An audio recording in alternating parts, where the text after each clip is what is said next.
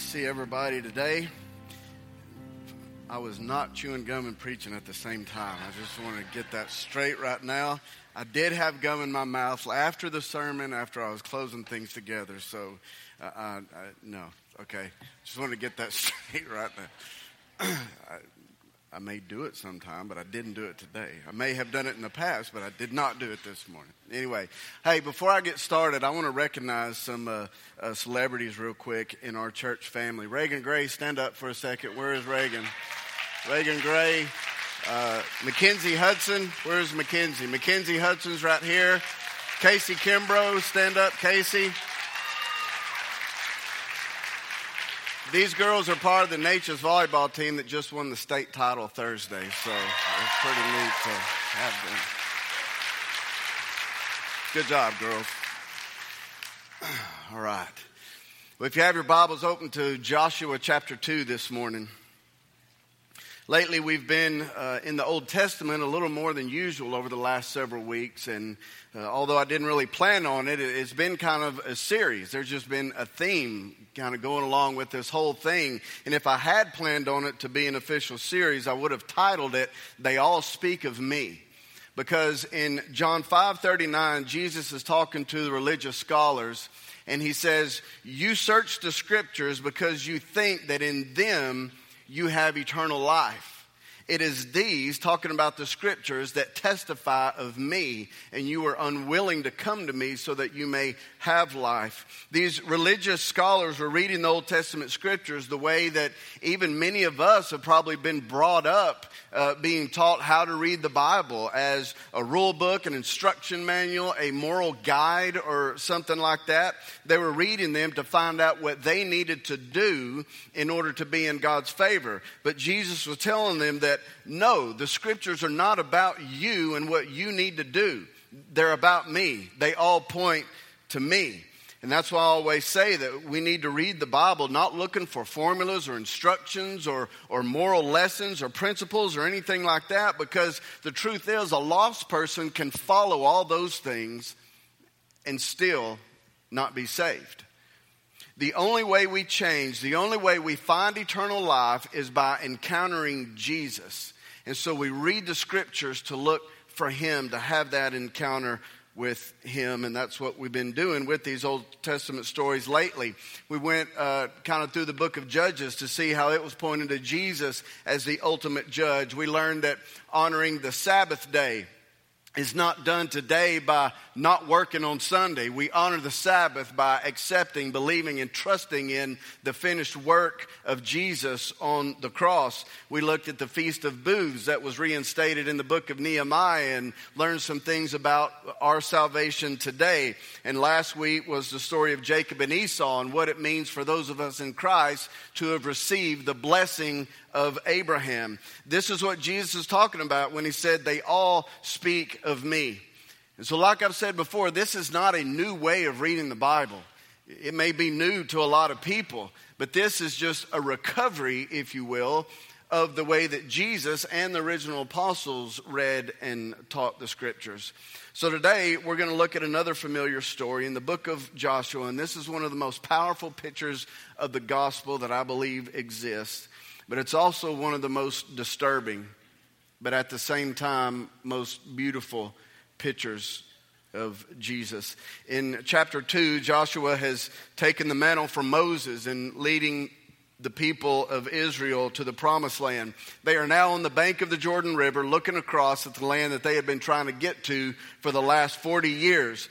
And Joshua sends 2 spies on ahead of them to check out the land and see what they may be up against, because this was not virgin territory they were going into. There were lots of people who were already living here that God told them they would have to drive out. Now think about that. They had to fight for what was already theirs. How many of you know that we still have to do some of that today? Of course we do. Sometimes we have to fight for peace.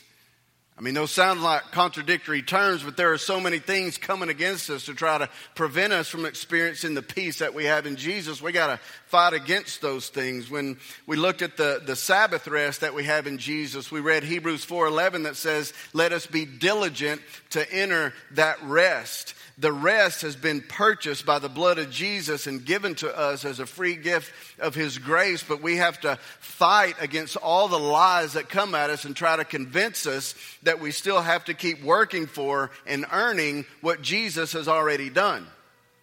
How many of you know that in order to have a good marriage, you've got to fight for that? Not fight each other. I know there's a lot of fighting that may be going on, but I'm talking about coming together and fighting together, not against one another. Of course you do. If a married couple is in Christ, and I'm telling you right now, your marriage is blessed beyond anything you could ever imagine. Simply by the fact that his blood is covering that. But you've got to fight against all the things in this world that are going to come against that to try to keep you from experiencing that blessing that has already been provided to you. So Joshua sends these 2 spies ahead to see what they're facing. And the first city they come to is the great walled city of Jericho. Now somehow the king of Jericho found out that they were there, and he tries to find them. But they have been hidden by a woman named Rahab. She protects them and keeps them from being discovered. The king knows that they have made contact with her, and so he goes to Rahab and asks her where they are, and she just completely lies to them, which was something she was probably pretty good at, and tells them that the men have already left. Now, why would she do that? Why would Rahab betray her own people? Well, as most of you know, Rahab was a prostitute. And being a woman of such ill repute, she probably didn't feel very welcome even among her own people. We don't know anything about her background, but it would be a pretty good bet to say that more than likely she didn't have a very good one, because no one with a good sense of self-worth would just choose that line of work. This was a lady who had been used and abused by lots of people. She would have been looked down on by others, the kind of woman that would have been the butt of everyone's jokes and ridiculed relentlessly. No one had ever valued Rahab as a person. Men just used her for their own selfish desires. And if that's the people that she lived among, then she would have felt no loyalty to any of them at all. She doesn't have a good reason to give up these spies, because it would just mean more of this miserable kind of lifestyle for her to live. Plus, she told these 2 men that she had heard about them and knew that God was with them. She talked about how everyone had heard of their escape from the Egyptians and how God had parted the Red Seas for them to cross, and their defeat of one enemy after another that they had come up against. She said that the hearts of her people melted when they got word that they were now knocking at their door. Now Rahab, because of her profession, and probably a good reason why she's in that profession in the first place, is a survivor. She did have a revelation of who God is in verse 11. She knows that he is the God. She knows that because of who he is, her people didn't stand a chance, no matter how strong the walls of their city was. And so she sees here another opportunity to survive. She knows her people are going to be destroyed, people that she owes absolutely nothing to, and thinks that if she helps these 2 men out, they might spare her in return. And that's exactly what she asked for. She says, "Since I have dealt kindly with you, please deal kindly with me and my family." We're going to pick up the story in Joshua chapter 2, beginning in verse 14. So let's all stand together in honor of God's word.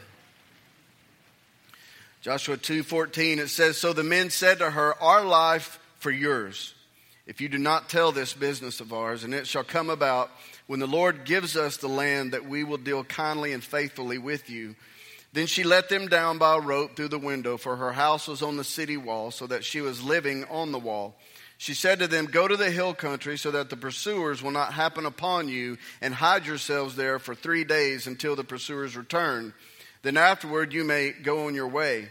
The men said to her, 'We shall be free from this oath to which you have made us swear, unless when we come into the land you tie this cord of scarlet thread in the window through which you let us down, and gather to yourself into the house your father and your mother and your brothers and all your father's household. It shall come about that anyone who goes out of the doors of your house into the street, his blood shall be on his own head, and we shall be free. But anyone who is with you in the house, his blood shall be on our head if a hand is laid on him. But if you tell this business of ours, then we shall be free from the oath which you have made us swear. She said, according to your word, so be it. So she sent them away, and they departed, and she tied the scarlet cord in the window. Let's pray. Lord, I am just so grateful once again for your word and the promises and the truths and, God, the grace, the mercy. Lord, everything, so many of your attributes that are shown in this, God. And I pray that by your Holy Spirit you would open our eyes to see those attributes. God, to know what it means for us to be your people. Lord, I pray that people that have been bound up would be set free this morning, that those who may not know you here, God, would come to know you. Lord, I'm asking for you to move in a powerful way. In Jesus' name I pray, amen.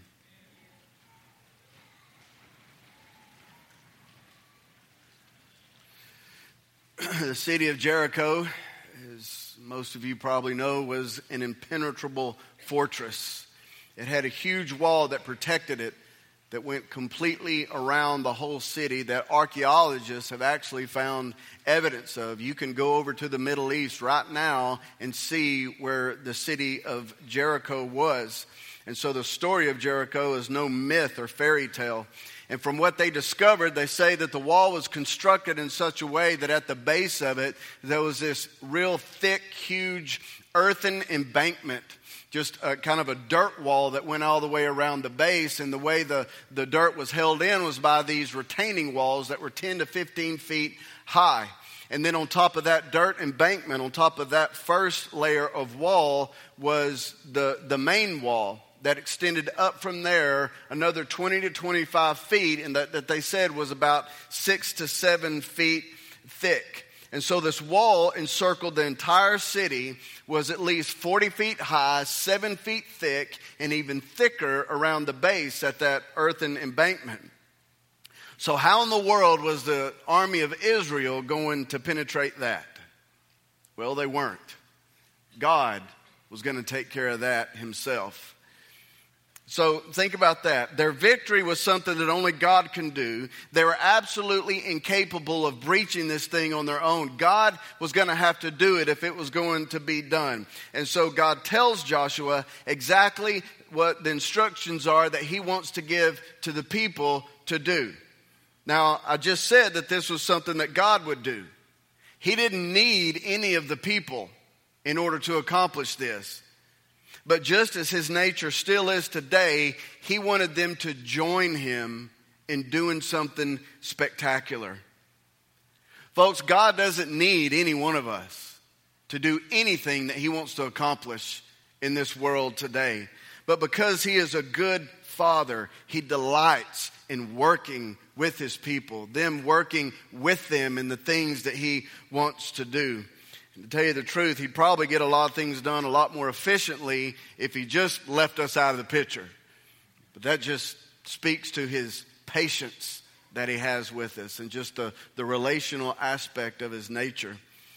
And so Joshua relays God's instructions to the people who, after they had heard what Joshua told them, had to have been thinking, wait, what? You want us to do what again? I mean, how in the world is any battle going to be won like that? What he said was that they were all to approach the city, and when they got there, march one time around it in silence.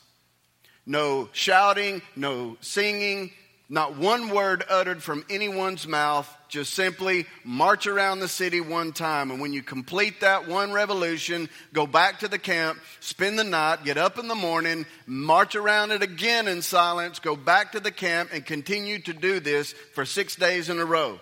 And then on the seventh day, you're to march around it 7 times. And on that 7th time around, 7 priests carrying 7 ram's horns would blow those horns. And when the people heard that, they were all to shout as loud as they could. And God said then the walls would come crumbling down. Now just imagine watching this from the perspective of the people in Jericho. Remember, they had already been intimidated by them and were frightened at the idea of them coming. But at some point, someone up on top of that wall would have looked out and seen on the horizon this mass of people gathering. And word would have spread really quickly throughout the whole city. They're here. They're here.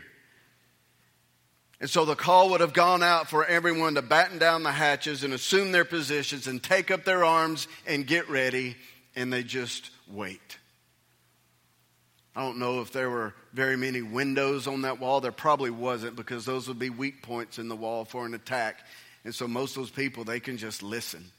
And they can hear that marching getting louder and louder as they're getting closer to the city. They come as close. They know they're just outside the wall and they're expecting some kind of attack.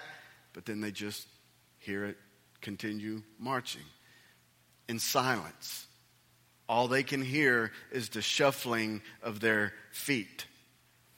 Can you imagine how intimidating that would have been? I mean, silence is a scary thing.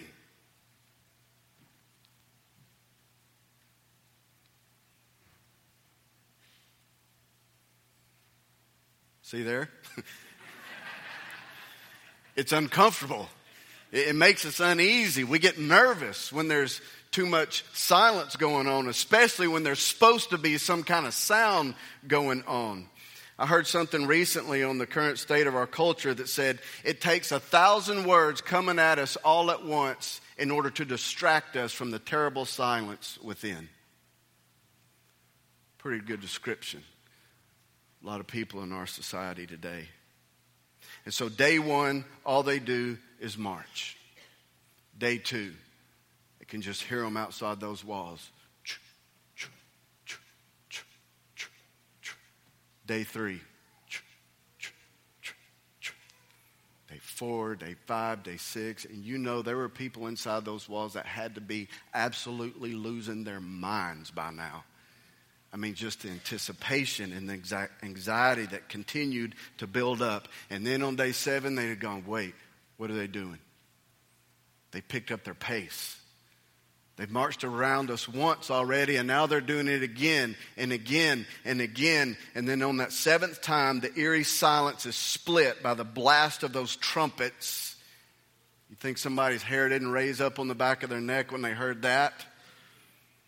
And then the ground-shaking roar of people just yelling at the top of their lungs.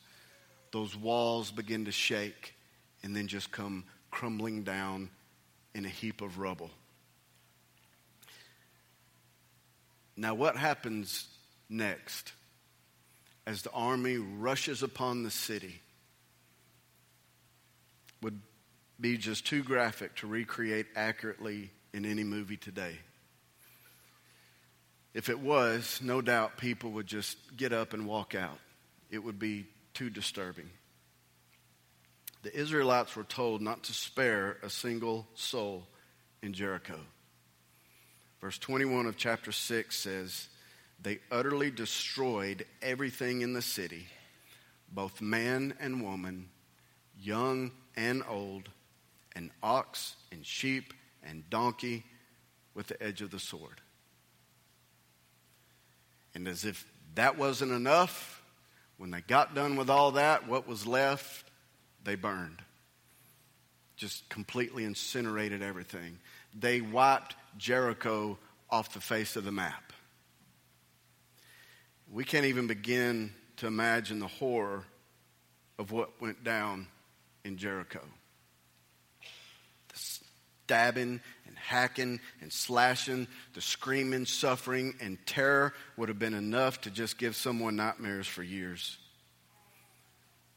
I mean, this wasn't just the fighting men of Jericho who were slaughtered. It was old people who couldn't defend themselves. It was women and even little children.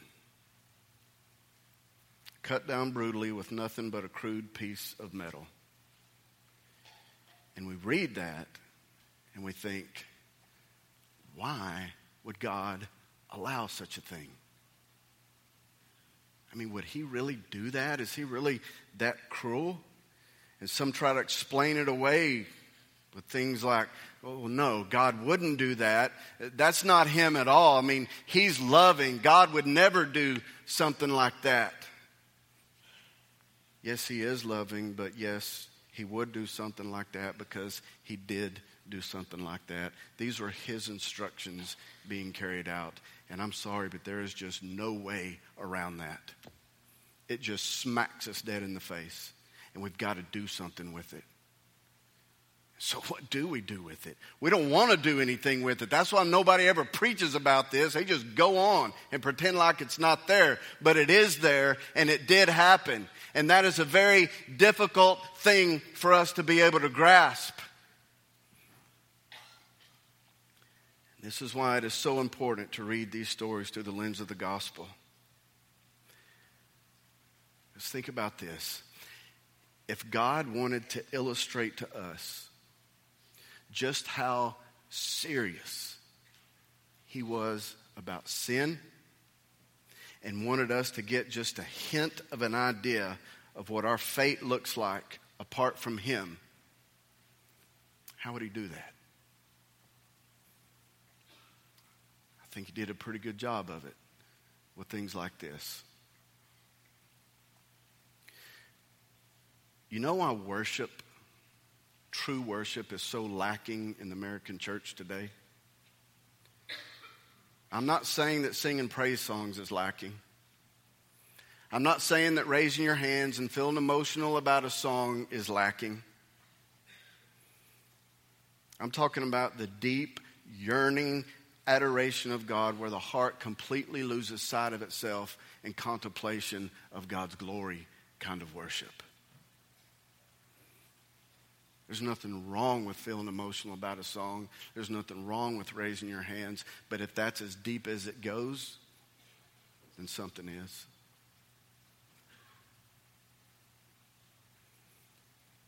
You know why there's not much of that, but there is a whole lot of surface level emotionalism? Because not many people today truly appreciate the depth of the fall and the cost it took to remedy it. God wants us to be aware of it because when we are, we can't help but worship him the way he truly deserves to be worshiped. And so when we look at something as brutal as the slaughter of Jericho, we imagine just the staggering fear those people must have had when something that they had absolute rock-solid confidence in, that their whole security in their future was tied in, just come crumbling down around them. When we imagine the horror of an old man being helplessly cut down, or the gut-wrenching agony of a mother seeing her own child cut down, we see the unstoppable, indiscriminate force of utter destruction being unleashed in rage and violence. And we get just a hint in all of that at the horror that every one of us face for our sin apart from salvation in Jesus Christ. And we get just a very partial understanding of what Jesus took upon himself on the cross, so that you and I wouldn't have to. That's why God did this. So that we might even begin to grasp the weight of the just response to our own sin and depravity. And that we might even begin to realize the enormous price that Jesus paid for our salvation. Because when we do, we can't help but worship him for what he has done for us who are so undeserving. And I think, I didn't think God hated. Yeah, he does. I've talked before about how in order for there to be true love, the flip side of that is there's going to be hate and anger for anything that comes against the object of that love. I mean, I'll be quick to pour out some rage on anyone who tries to harm my kids because I love them so much. And so would any good parent. The troubling brutality of Jericho shows us the flip side of the enormous love of God, in that he loves, or he has so much wrath for all that would seek to destroy us and keep us from what we were created for. His incredible love for us moves him to pour out his wrath on all that would do us harm.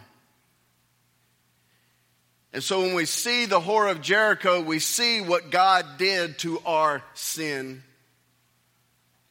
on the cross that Jesus took. Now, in the middle of all that chaos and destruction and slaughter, what do you think would be the number one thing on a general's mind? Maybe it would be the progress his troops were making, the strategy that needed to be involved, or the casualty rate they may have been experiencing. Joshua was the general of this army, and you know what was on his mind in the middle of all this? Rahab. Rahab was on his mind. Chapter 6, verse 22, it says, Joshua said to the men who had spied out the land, "Go into the harlot's house and bring the women and all she has out there, or all she has out of there, as you have sworn to her." The number one thing on Joshua's mind was to keep the promise that had been made to her, which represents the promise we talked about last week that was first given to Abraham and has now come to us. So they go in and they look for this scarlet cord hanging out of the window. They see it, and they take Rahab and her whole family and start moving them away from all the destruction. Now, the people of Jericho who are still alive would have seen that. And no doubt they would have thought, there goes that harlot, the butt of everyone's jokes, the woman of immorality who foolishly gives herself to whatever loser would have her. They'd see her being protected by these soldiers, taken away from all this destruction and chaos, and think, wait, not Rahab. She doesn't deserve that. She's worthless. She, of all people, doesn't deserve to be saved. No, she doesn't. She didn't deserve to be saved at all. She's a liar, a manipulator, a traitor of her own people, a woman who is guilty of rampant immorality. No, she did not deserve to be saved at all. Neither did you. Neither did I. We are Rahab in the story. Look at this in Titus chapter 3.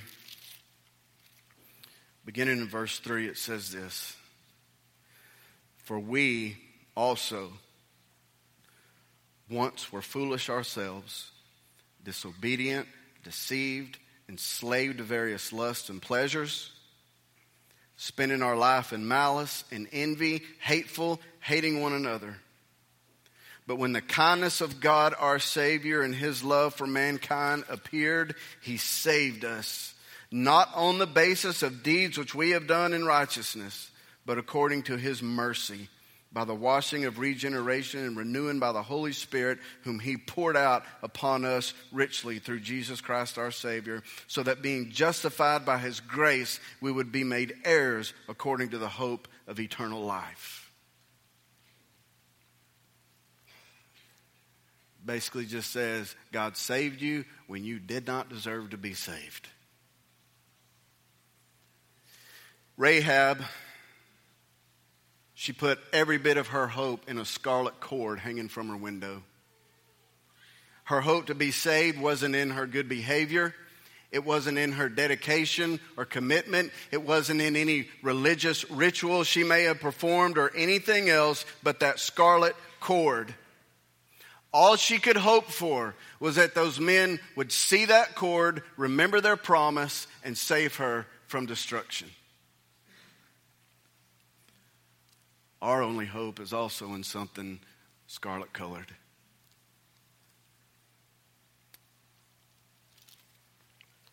It's the scarlet colored blood of Jesus Christ.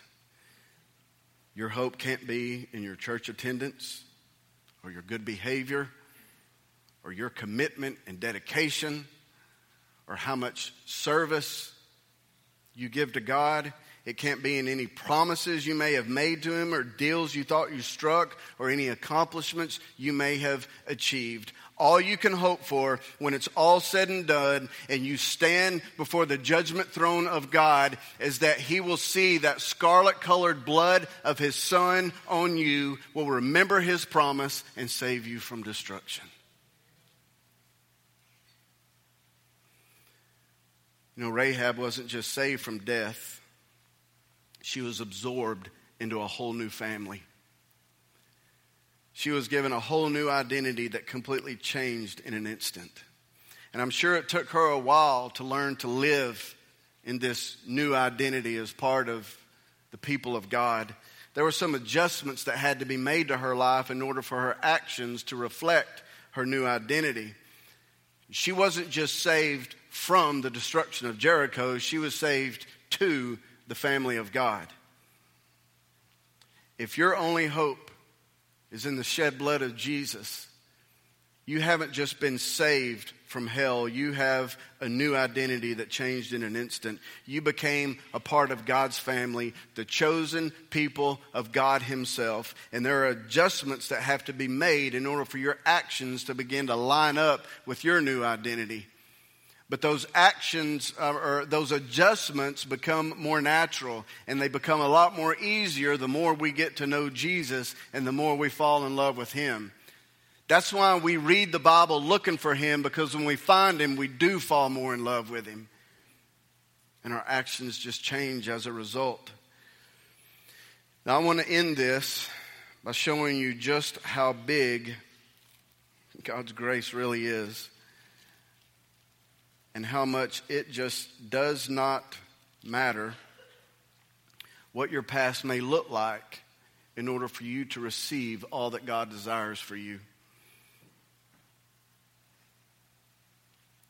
God's view of you and His use of you for His glory does not depend at all on what you may have done in the past.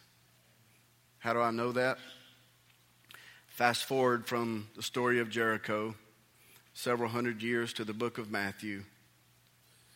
In chapter 1, Matthew begins his book by listing the genealogy of Jesus, beginning with Abraham. Listen to this, starting in verse 2. Abraham was the father of Isaac, Isaac the father of Jacob, and Jacob the father of Judah and his brothers. Judah was the father of Perez and Zerah by Tamar. Perez was the father of Hezron, and Hezron the father of Ram. Ram was the father of Abinadab, Aminadab the father of Nahshon, Nahshon the father of Salmon. Salmon was the father of Boaz by Rahab. Boaz was the father of Obed by Ruth, and Obed the father of Jesse. Jesse was the father of David the king.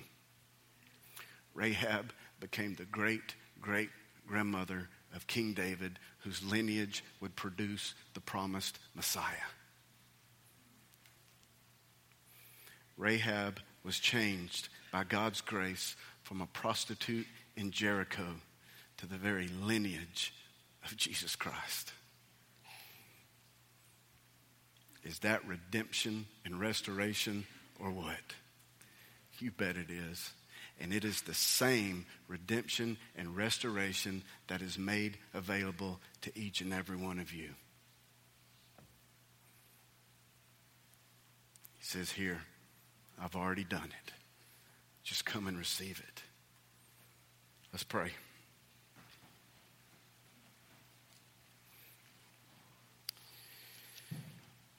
Lord, we just sang the song earlier, you are good, you are good, you are good, you are good.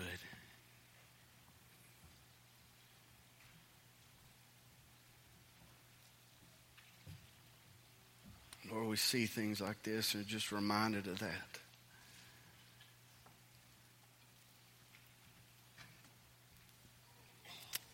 God, I pray that your Holy Spirit would just begin moving in the hearts and the minds of people in this place right now, Lord. People that you intended to speak directly to this morning.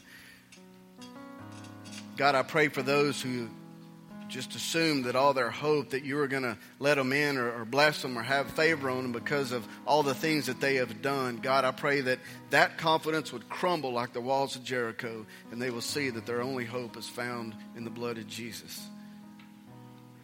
Lord, I pray for those that may be in here this morning that their confidence was all in living life their own way, doing what they thought was right. Lord, would you shatter that confidence? Would you show them that their only hope is in you? Lord, would you make us all aware of the deep depravity that you have saved us from, that you changed us from, Lord. Let us see the incredible cost it took in order for our sins to be washed as white as snow, that we may worship you the way that you deserve to be worshiped. Lord, help us to all remember that we were once a Rahab. But for the grace of God, there go I.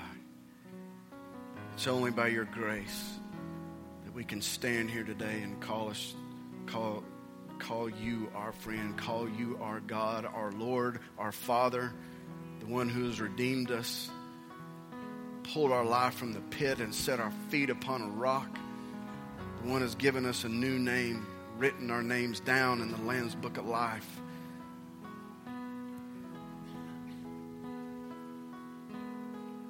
Lord, we need you. Cry out and say we need you. God, I pray that we would fall so in love with you, we would just jump at every opportunity to join you in whatever work you are doing. Whether it be in this church, whether it be in this community, whether it be in our own homes, God. Lord, I pray for those marriages that have just been apathetic.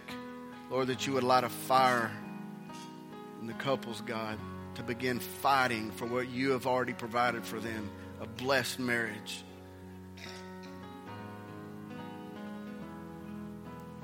Lord, we just want what you want. Make our desires yours, that you may be most glorified. In Jesus' name I pray. Amen.